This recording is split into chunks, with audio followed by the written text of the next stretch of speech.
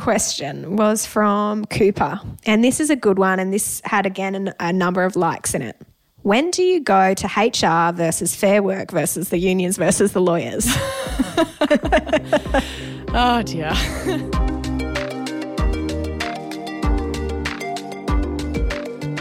Fair enough. I guess it's like you need to, I'm assuming here Cooper's saying he needs to go to someone. He's just not sure who and when. For me, there's a bit of a hierarchy, I think. Manager first, and I'm not sure if you agree with this, Shell, but unless there's a reason why you can't or you don't feel comfortable, your manager's often the first port of call, and that's something that you should try first.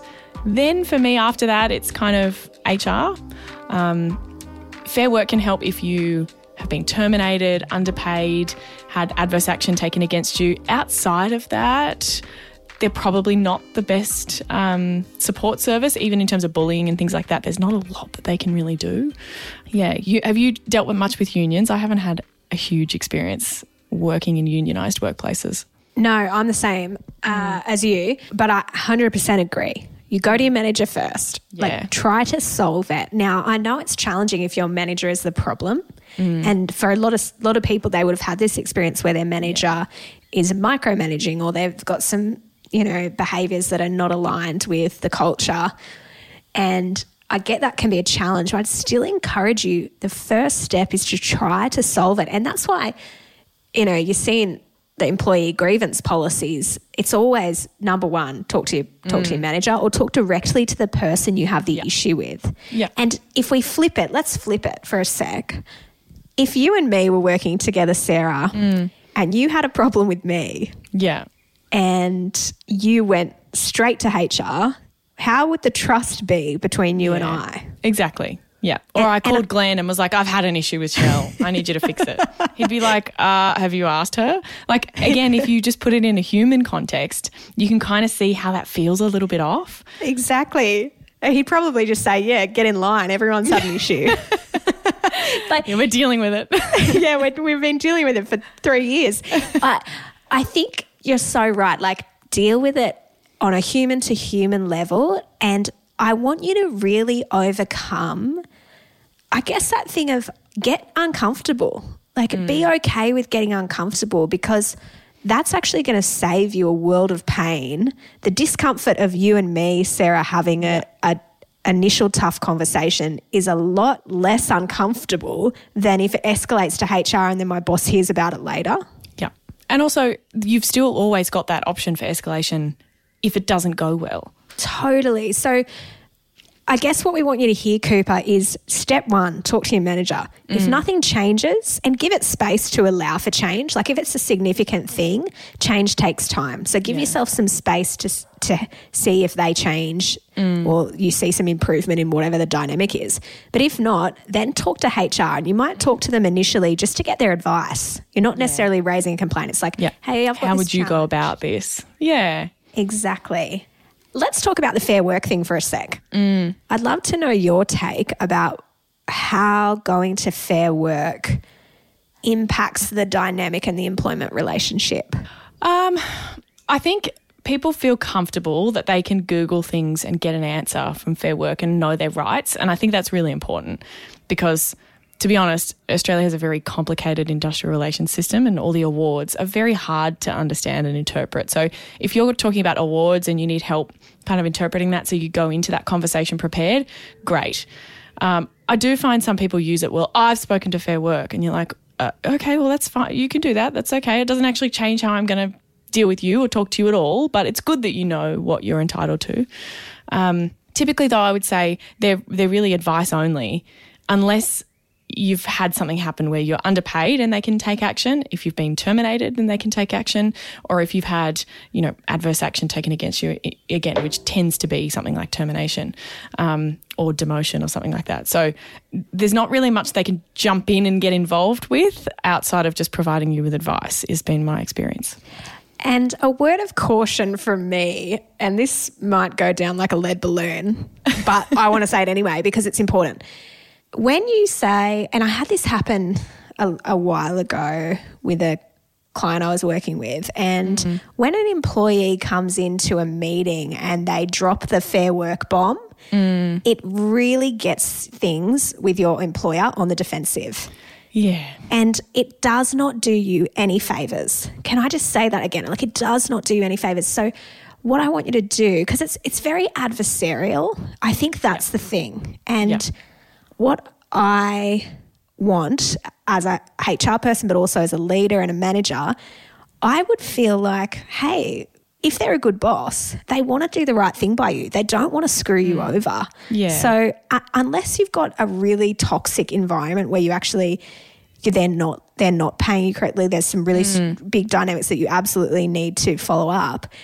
I think bringing in the Fair Work bomb to try and negotiate can be really damaging for your relationship. And I'll just say this, I think people feel powerless in those situations, and I think they use it to try and maybe scare the employer to go, I have power because this person, this organisation's on my side.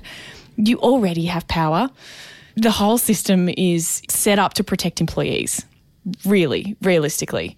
And so you already have that going for you. You don't need to add anything to that. You already have those protections without having to bring in any threats.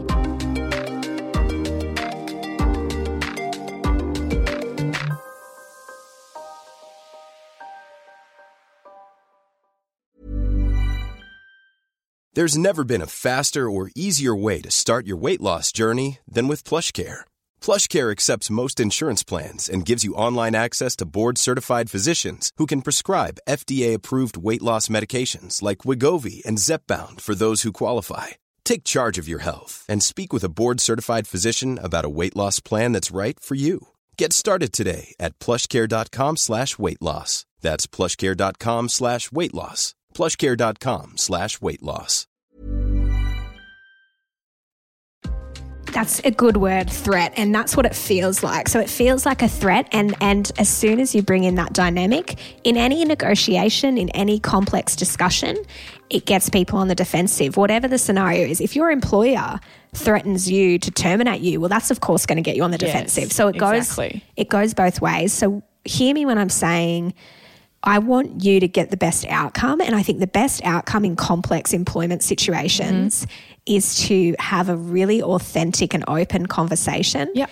Now, you may say, hey, look, I was just looking at online at the award and I can see on Fair Work it says this and I'm being paid this. That's fine, but it's just the way that you communicate it. Yeah. Well, I've spoken to Fair Work and they've said X, Y, Z. And you're like, okay, well, look, we're going to pay you your legal entitlements. Again, you don't have to threaten anything for us to comply with that. So again, and it puts the employer in a situation where they're going, okay, it's going to be hard for me to have a logical conversation or a calm conversation here.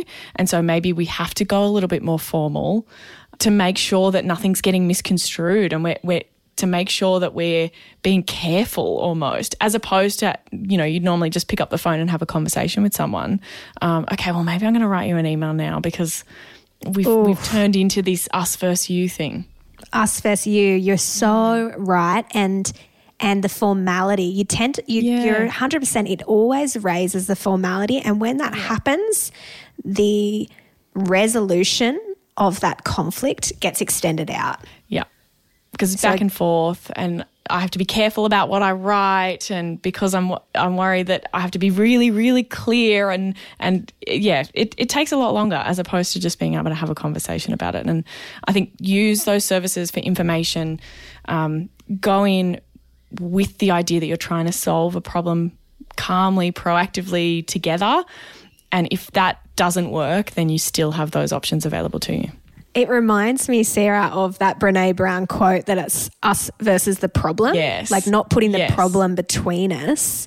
And so when you're thinking about your employment relationship, if you have a problem, put it on the table and try and solve it together, not me sitting across from my manager and it's me versus them. Like it's just a mindset shift. It just helps you to approach it in a different way, and it really helps to de-escalate that conflict.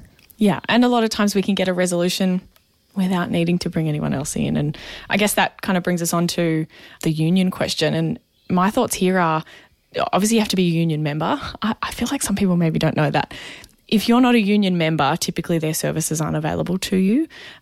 So if you want to use your union for something, you need to be a member. And my advice would be, if you're going to pay for it, make sure you use it.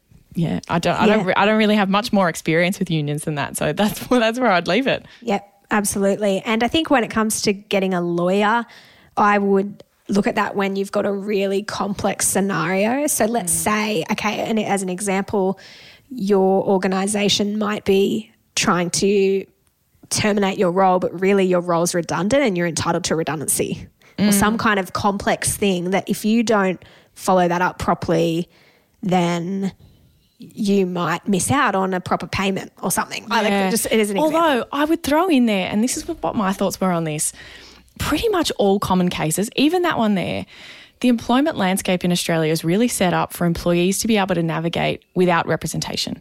You don't need a lawyer to go through an unfair dismissal case. You don't need a lawyer to go through adverse action. Again, potentially sometimes it might be helpful. People certainly do. I'd say the exception is maybe like a contractual dispute where it's about the employment contract and not about unfair dismissal. I think then you'd really need to look at lodging in a court or something separate, but you can go through it by yourself. I don't know that most times you would need an employment lawyer. Great. Yeah, that's a really good call out. And even thinking, now I love that you called out the contract disputes. So let's say in your contract you have a restraint of trade. Yeah. And you finish up and you want to work quicker than that restraint allows. So let's say the restraint's for 3 months or 6 months. Then that might be where you need to get legal advice. Yep. So love that distinction. And I agree, in most cases we can absolutely resolve without the need for escalating it.